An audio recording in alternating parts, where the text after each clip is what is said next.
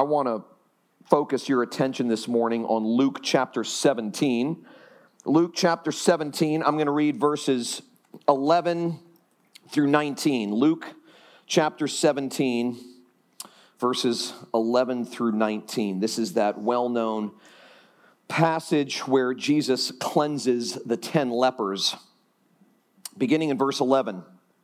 On the way to Jerusalem, he was passing along between Samaria and Galilee. And as he entered a village, he was met by 10 lepers who stood at a distance and lifted up their voices, saying, "Jesus, Master, have mercy on me." When he saw them, he said to them, "Go and show yourselves to the priests." And as they went, they were cleansed.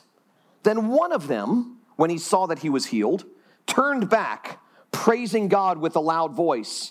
And he fell on his face at Jesus' feet, giving him thanks. Now he was a Samaritan. Then Jesus answered, "Were not 10 cleansed? Where are the other 9? Was no one found to return and give praise to God except this foreigner?" And he said to him, "Rise and go your way. Your faith has made you well." Let me pray for us one more time. God, we need your help if we're going to understand what you want us to learn this morning. And so it is our prayer that by your Spirit you would be the primary preacher this morning, that you would give us ears to hear and minds that understand and hearts that receive your truth that alone can set us free. And so with one voice we pray, "Come thou fount of every blessing."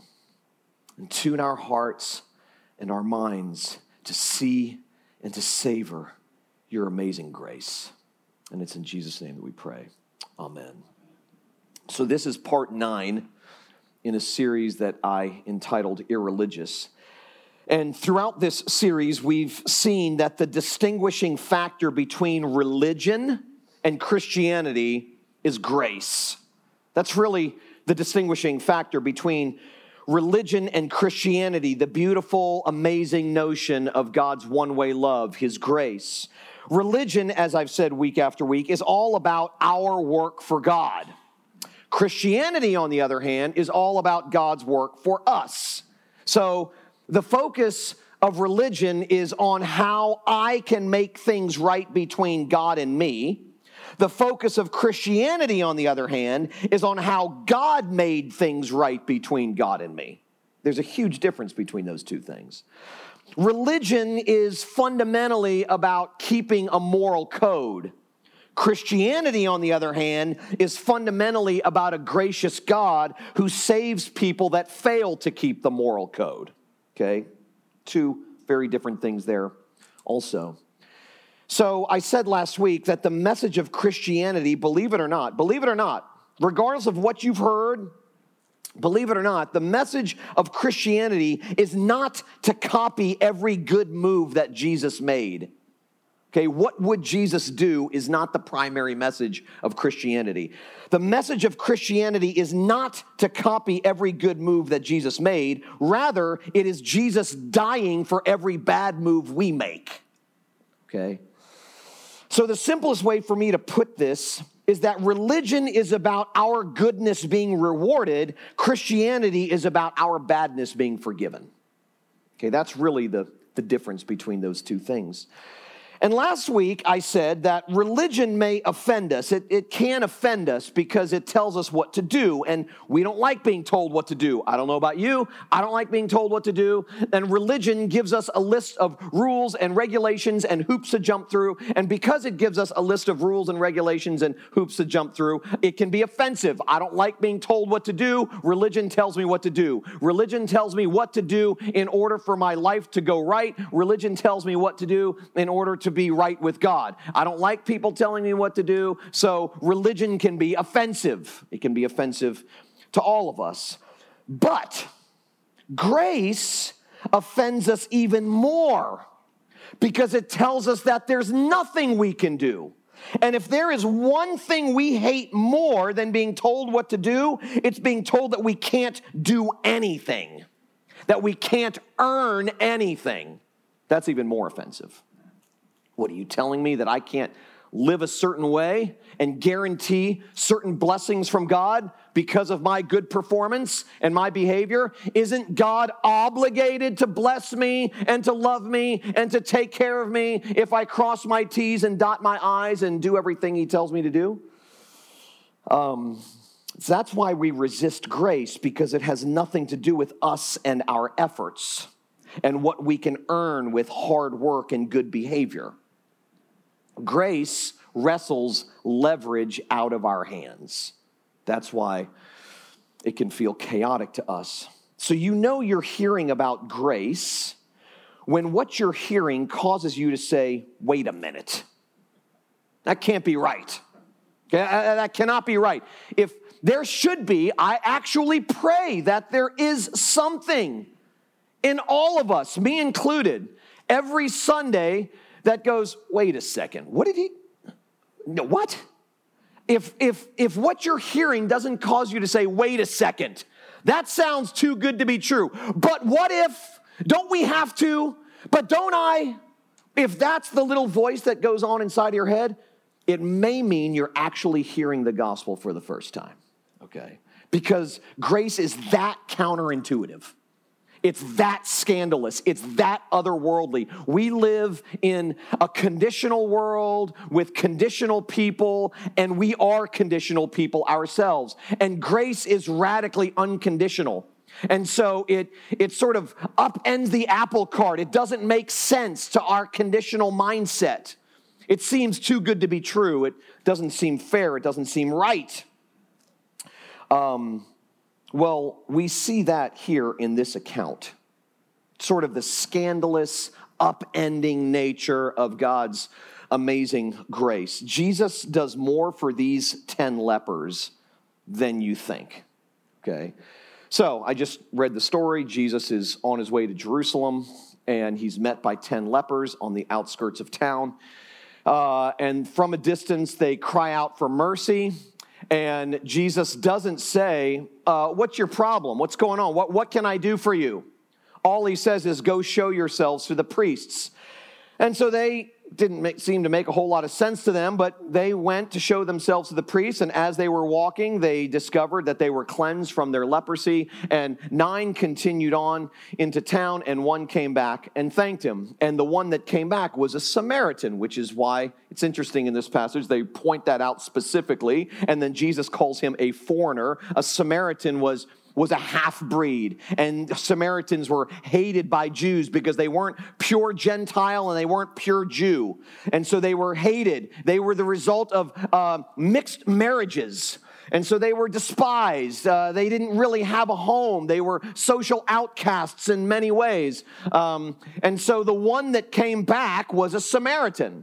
And Jesus said, where are the other 9? Is this the only one? This foreigner is the only one that is thankful? Well, we read that and we go, okay, so they were cleansed and, good and well, and only 1 came back. And this is really primarily a story about gratitude and the need to be thankful for what God does for us. But there's so much more going on here than meets the eye.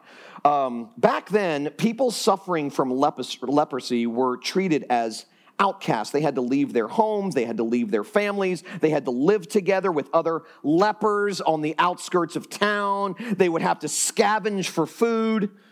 They were forbidden to have any contact with people who did not have leprosy, and they had to ring a bell and shout, unclean, if anyone was close by, so that people wouldn't come in contact with them. And so Jesus instructs them to show themselves to the priests, because the priests were the ones who could give them a clean bill of health so that they could re-enter their community. That's why he says that. Well, they were now able, as a result, to return to their lives, to see their families, to kiss their wives, to hug their children for the first time in possibly years. Some of them may have been suffering for years. They hadn't seen their wives. They hadn't seen their kids. They hadn't had work to do. They had to beg and scrounge for food. But now they could go back to work. They could stop scrounging for food. They could go back and see their families. They could go back to their homes. They could go back to their lives. So when Jesus healed them, he wasn't simply restoring their health. He was literally bringing them back from the dead. literally. Now, the most surprising thing in this story is not that only one of these guys came back to thank Jesus. That's not super surprising. The most shocking thing is that Jesus would heal all 10 of them, knowing that only one would come back and say thank you. That's the scandal of this story. That Jesus would heal all of them. There were no conditions. There were no strings attached to his healing. It wasn't as if Jesus said, listen, I will heal you if you confess your sins and tell me all of your secrets. I will heal you if you do certain things. I will heal you if you can guarantee me that you'll come back and say thank you when your life gets back in place and back in order. He heals all 10 of them, knowing that only one would come back and say thank you, that only one of the 10 would express any gratitude. Now that grates against every impulse we have, every one. We live in a world where you only get dessert if you eat your spinach first, okay? I mean, that's the world we live in. You want certain things, you have to earn it. You have to prove yourself worthy of it. You want love, make yourself lovable. You want acceptance, then be an acceptable kind of person. You want to get certain things, you must do certain things in order to get those certain things. We live very much in a conditional if-then world. We live in a world where you only get dessert if you eat your spinach. Well, here we see Jesus giving dessert without requiring that they first eat their spinach. Okay? And it's at this point that grace becomes confusing and infuriating to us. I mean, this is bad parenting advice, is it not? You know? This is bad marital advice, is it not? You really want your relationships to thrive? Well, you better attach some strings and put some conditions in place. That's how relationships thrive. That's how things get done. That's how people reach their potential, and so on and so forth. So Jesus healing all 10 unconditionally, knowing that only one would come back, is confusing and infuriating to us. Now, a few weeks ago, I said that God is so gracious that it will annoy us sometimes, okay? I mean, we want God to hold a grudge against the same people we do, but he won't. We want him to be kind only to those who we think deserve it, but he's not. In fact, the one thing that seems to annoy people the most about God is his willingness to love, forgive, and restore those whom we have decided deserve the exact opposite. Just so annoying, you know? Matthew 20, verses 1 to 16. In Matthew 20, Jesus tells a mind-bending parable. A parable that, if you read it rightly, will make you mad, quite honestly. It's the parable of the laborers in the vineyard.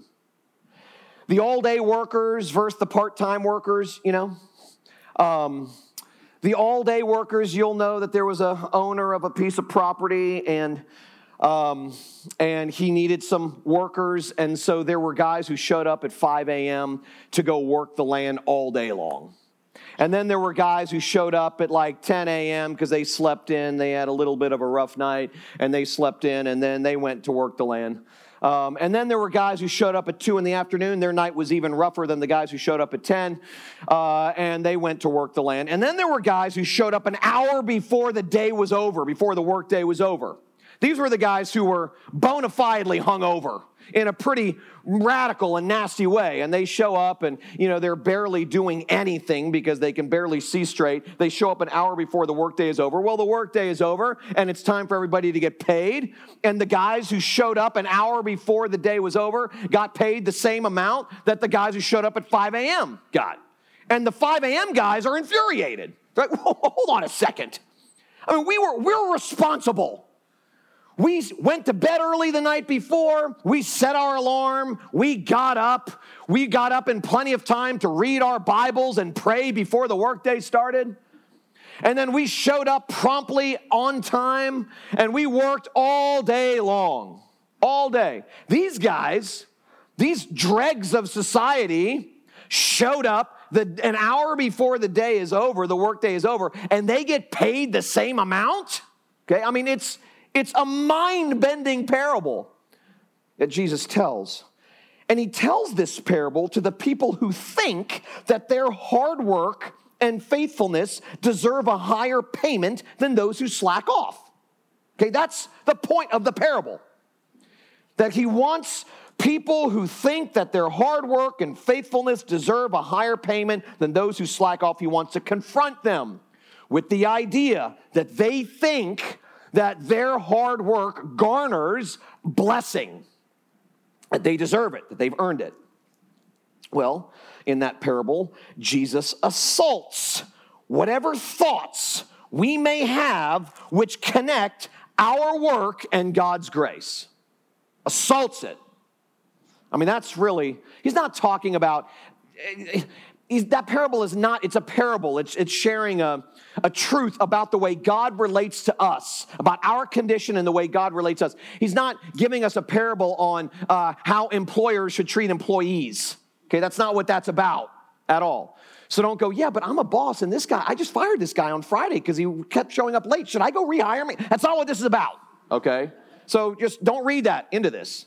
This is about the human condition and how God relates to us. And Jesus tells this parable to assault, to confront whatever thoughts we may have which connect our work and God's grace. As I said 2 weeks ago, we may say that grace is a gift to the undeserving, but we act as if it's compensation for the hardworking. Well, in verse 15 of Matthew 20, in that parable, the landowner says, "Am I not allowed to do what I choose with what belongs to me? Or do you begrudge my generosity?" He didn't pay the guys who showed up early less. He just paid the guys who showed up late the same amount. So the landowner says, "Did I tell you that this was going to be your wage for the day?" And the guys who showed up at 5 a.m. said, "Yes." "Well, did I pay you that?" "Yes." "Okay, so what's unfair here?" Well, what's unfair is that these guys, that's nothing to do with you. Okay, that's none of your business. My deal with these guys has nothing to do with my deal with you. Okay, I mean, there's nothing about what I've done that is unfair. And so he says, "Am I not allowed to do what I choose with what belongs to me? Or do you begrudge my generosity?" See, the obedience of the all-day workers is great, and the obedience of the last-minute workers is not. And the grace of the owner toward both is the same. It is an outrageous scenario. Today, we would sue him. Okay? It's outrageous. Which is why I said a little bit ago that if what you hear doesn't cause you to say, "Wait a second," I mean, that's different than anything I've ever heard before regarding how God relates to us. If that's what goes on in your head or your heart from time to time, you may actually be hearing the gospel. I remember when that happened to me. It was like a Copernican revolution inside of me. A massive paradigm shift where I went from thinking that while it was God's blood, sweat, and tears that got me in, it was my blood, sweat, and tears that were required to keep me in. That's kind of what I assumed. That the symbol of the Christian faith before you're a Christian is a cross. And then once you become a Christian, the symbol of the Christian faith becomes a ladder. Now it's no longer about God's descent to us in the person of Jesus. Now it's about our ascend to him. So it went from Christianity to religion. And I remember the process by which God deconstructed that flawed paradigm in me and replaced it with one that is actually true regarding sin, grace, and God's one-way love toward train wrecks like me. It's unbelievable that there was nothing I could do or fail to do that would separate me from God's love. Nothing. Nothing. Passages like Romans chapter 8 became real to me in a way they never had before. That there is therefore now no condemnation for those who are in Christ Jesus. That nothing on earth or nothing in heaven, nothing in this world or outside of this world, nothing outside of me, nothing inside of me can separate me from God's love, because God's love for me is secured not by what I do or don't do, but by what Jesus has done for me. Well, when that happened inside of me, my whole life changed. My relationship started to change. My view of life started to change. Certainly my preaching and my writing and all the communication I was doing changed. But more than that, my life changed. It's almost like I was able to relax for the first time in my life. Like I was at least conscious of the fact that I had been running on a performance treadmill. And even though old habits die hard and I would find myself back on it, I knew it was there and I knew that it would wear me out and I knew that there was something better. I was aware that when Jesus said, "Come to me, all you who are weary and heavy laden, come to me, all you who are trying to make it on your own and trying to secure love on your own and trying to secure acceptance on your own and trying to secure approval on your own and significance on your own. Come to me, those who are absolutely worn out, and I will give you rest." I mean, everything changed for me. Everything. And so my hope and my prayer is that in encountering a story like the 10 lepers, encountering a parable like the laborers in the vineyard, it will sort of shock us out of our conditionality and help us maybe to see the way God relates to us in a brand new, bright, and liberating way. The resentment in the parable that I just referred to, the resentment of the first group of guys who showed up early shows that they want the system to be about the work they do. That's what they want. They're banking on it. They're banking on the fact that they maintain some measure of leverage. If they can meet certain conditions, this guy's obligated to do something for me. But the response of the owner shows that the whole matter isn't about their work, it's about his big-heartedness. Now, if you're not irritated by that story, you are not reading it, okay? It's irritating. God's grace is irritating because it takes the focus off of us and our hard work and puts it on Jesus and his generosity. Well, in this story too, with the 10 lepers, we get irritated. I mean, isn't the giving of grace in the absence of gratitude cheap? You know? I mean, Jesus is delivering cheap grace. I mean, isn't it too cheap? A friend of mine named Steve Brown says when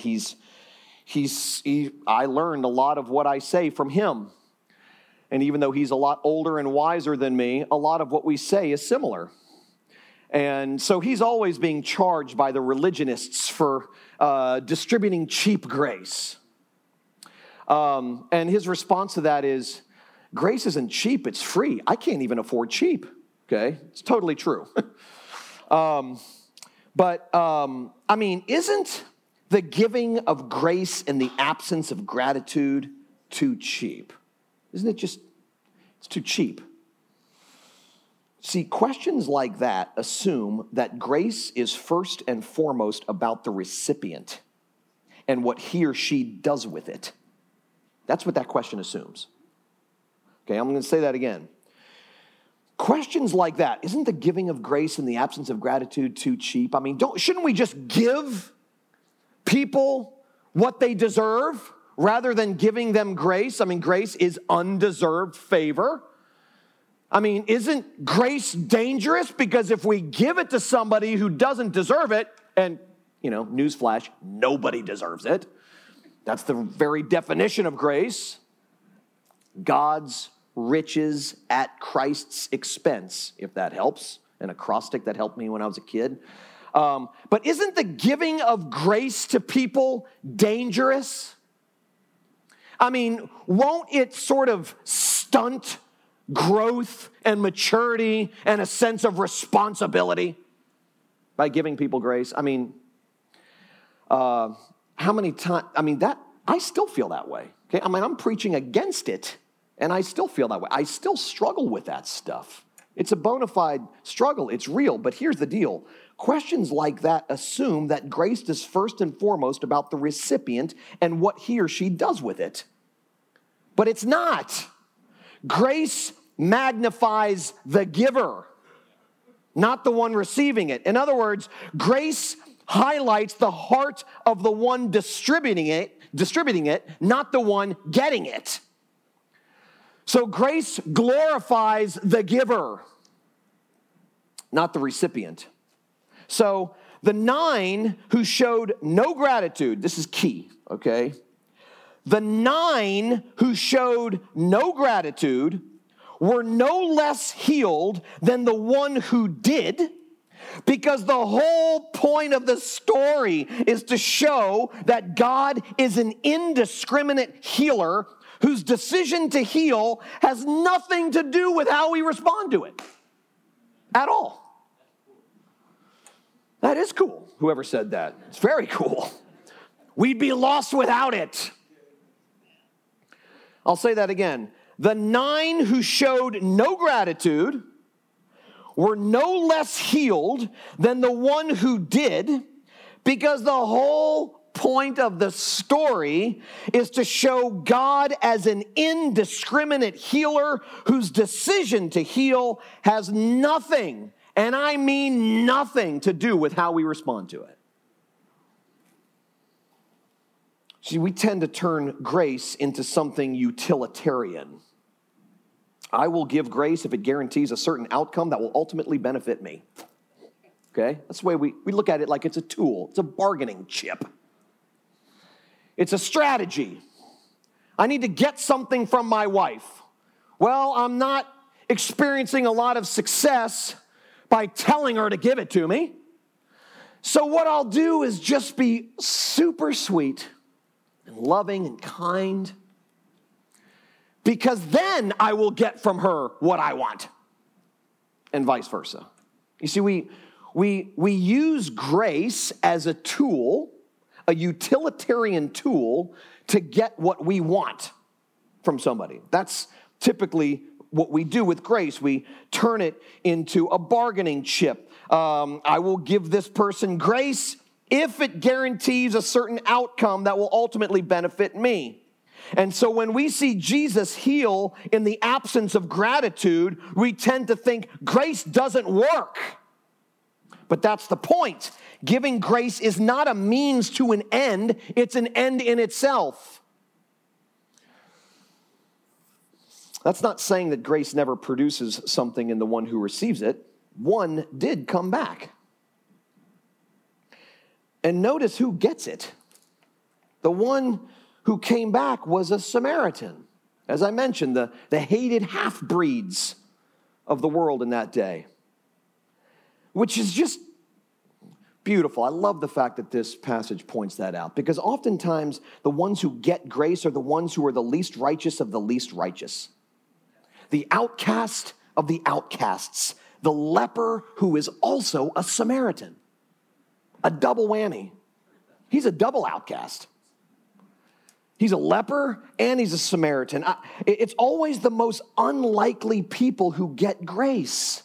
Always. It's always the bad people. The people who we know don't deserve it. They've made terrible decisions. They've ruined their life and the lives of other people by the stupid, foolish, selfish decisions they've made. They're narcissistic, they're mean, they're only thinking of themselves, they're destructive in their behavior, and they've really done some bad stuff, and they have some really bad habits, and their bad stuff and their bad habits have really hurt some good people. Those are the people we see over and over and over again in the Gospels who flock to Jesus. and it drives the religionists nuts. Nuts. They just assume God is for clean and competent people. These people are clearly unclean. They're incompetent. They're morally and spiritually reprehensible. That's why they thought Jesus was an intruder, a fraud, because no self-respecting man of God would ever embrace such moral filth like the people Jesus embraced, ever. Stacy and I were at dinner last night. We went to Thirsty Turtle for the first time in almost a year. You know, that was my spot for a long, long time. And then we went about a year ago, and our clothes never got rid of the smell, and so we decided not to go back. You do have to throw your clothes away when you go to that place, okay? You do. So if you're going to go to Thirsty Turtle, wear clothes you don't ever want to wear again. But we were there last night and eating the chicken wings and the skirt steak that I get every time was like being reacquainted with old friends. It was a joyous occasion for me. And we were talking about this message, what I was going to be preaching today, and this passage. And I said, I'm convinced that if Jesus were alive today, he would have nothing to do with anything that is Christian. The conferences, the churches, the books, the whole subculture. Because and I've had a deep peek behind the scenes. I lived behind the scenes for most of my life. And I can tell you that the parallel between this Christian subculture and sort of the structure and message of it is almost identical to the kind of people that could not stand Jesus in Jesus' own day.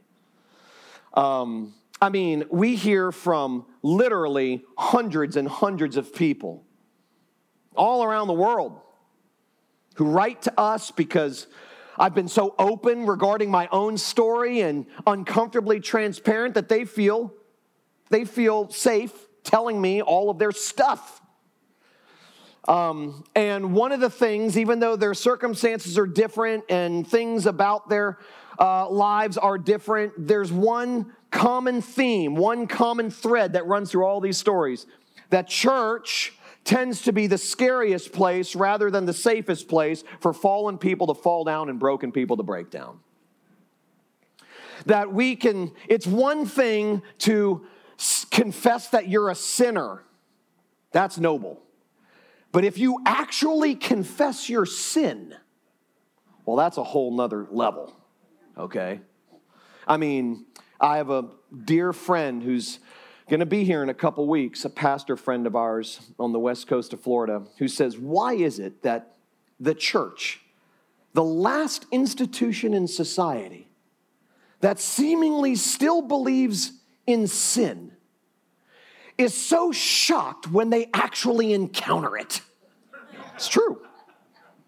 It's true. I have another friend, a pastor friend, who said, people love it when Christian leaders stand up and say, I'm broken just like you are. I'm fallen just like you are.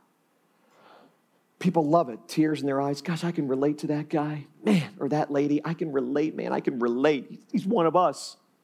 Until you do something that broken people do or fallen people do, then it's out to the curb. Well, all of that resembles much more of what Jesus was up against in these stories. The religionists. Jesus is always attracting the wrong people. Always. He's not attracting the moral superstars. Okay, he's always attracting the moral train wrecks, always. People who are well acquainted with their weakness and their failure and their guilt and their shame, always. These are the people that crawl to him, that come to him, that beg him for help and mercy. The people who think they're strong and clean and capable, they stay away and they criticize from a distance.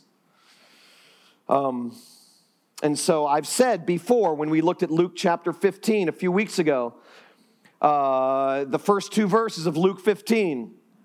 Verse 1 says, "And the sinners and tax collectors were all coming to Jesus." Verse 2, "And the scribes and the Pharisees were scandalized, saying to themselves, 'This man welcomes sinners and eats with them.' And I said, 'May it always be said of the sanctuary that this place welcomes sinners and eats with them.'" As long as that's true, as long as the religionists hate what's going on, we're doing something right, okay? That's kind of a proof. We see that over and over and over again in these stories. Over and over again. In the Gospels, we see Jesus is constantly giving to the wrong people. Prostitutes, tax collectors, 9 lepers who didn't even bother to say thank you to Jesus for essentially raising them from the dead. The whole point of this story is that grace doesn't make demands, it just gives.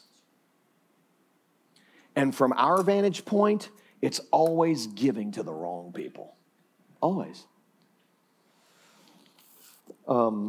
This story proves that grace is unconditional love given to an undeserving person by an unobligated giver. That's what it is. If you want a short, one-sentence definition of grace, that's it. It's the best I got. That grace is unconditional love given to an undeserving person by an unobligated giver. I could go on and on. My sermons have been getting longer, I've noticed. Yeah, I know. You guys have noticed too, I'm sure. I don't know if it bothers me more than you or you more than me, but, I noticed last week it was like 43 minutes. I was scandalized by that. I was like, I can't expect people to pay attention for 43 minutes. I don't care how animated I am. 43 minutes is a long time. So I got to wrap it up. Because we're probably nearing that time now. So let me just conclude with this thought that I had.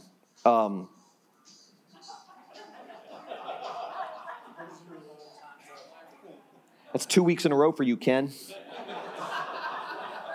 Next week, you leave your phone with the usher at the door.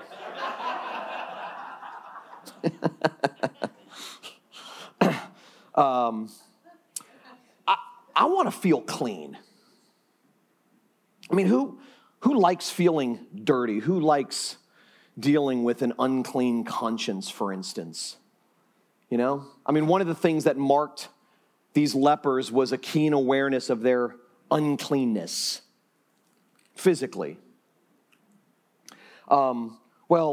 Physical uncleanness is one thing, but emotional, mental uncleanness, spiritual uncleanness is a whole nother thing. Who likes to deal with rumbling regrets and monstrous memories of things gone south?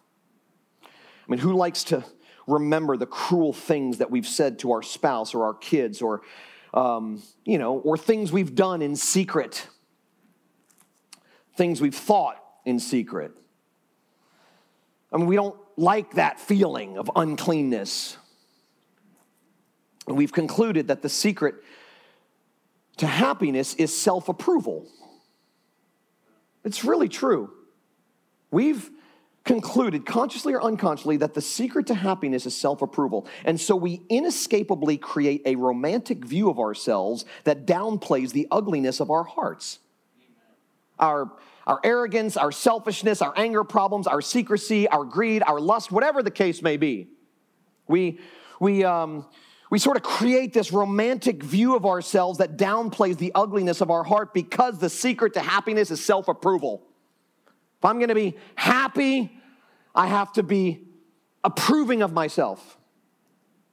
So we not only work to hide the worst parts of us from others, we work to hide the worst parts of us from ourselves. Okay? And no one has to teach us to do this. We do it naturally. We do it unconsciously. Humanity has been covering our nakedness with fig leaves of our own making since the Garden of Eden. We've been doing it since Adam and Eve. So it's not whether you do it, It's why we do it. But here's the good news, okay? And these 10 lepers discovered this. The reach of God's grace meets us in unclean places because unclean places are all that there are. And the reach of God's grace meets us and embraces unclean people because unclean people are all that there are. That's it. There are two categories of people in this world, clean and unclean. There's unclean people who know that they're unclean, and there's unclean people who think that they're clean. But there's no one who's not unclean. And once you admit you're unclean, you're free. You're free. When I say this kind of stuff, whether I communicate it in person or online or whatever, people always come back and say, they always clap back with this, well, you're being too hard on yourself. I'm like, dude, you have no idea. I'm so free. It's wonderful. It's like the weight of the world is lifted off my shoulders by being able to stand in front of people and go, I'm unclean. You want me to tell you how unclean I am? And clear out the room. I don't care. Okay, that's freedom. Because once you have God's approval, who needs self-approval? And who needs the approval of others? I mean, God's approval trumps the approval of anything or anybody else, which generates a tremendous amount of freedom. So once you admit you're unclean, you're free. Comparing and concealing is so exhausting. So exhausting. All of our uncleanness, here's the gospel, okay? All of our uncleanness was given to Jesus, and all of his cleanness was given to us. So now you're free to admit your badness because your hope rests in Jesus' goodness. Okay, that's incredible. You become so much more relatable to people when you're that way, and so much more compassionate, and so much more empathetic and sympathetic. You become much more enjoyable to be around, honestly. When you can go, me too. You're not the only one. You want me to make you feel better? Let me tell you a couple stories, okay?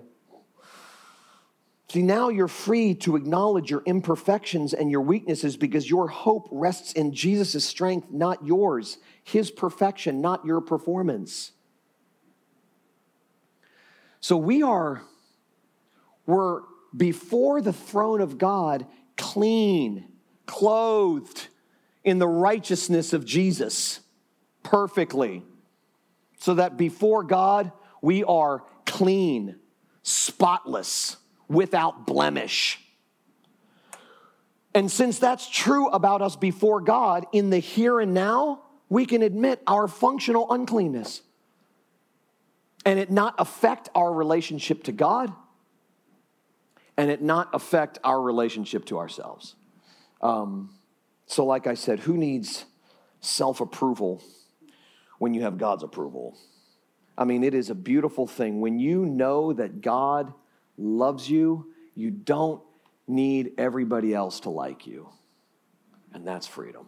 Let's pray together.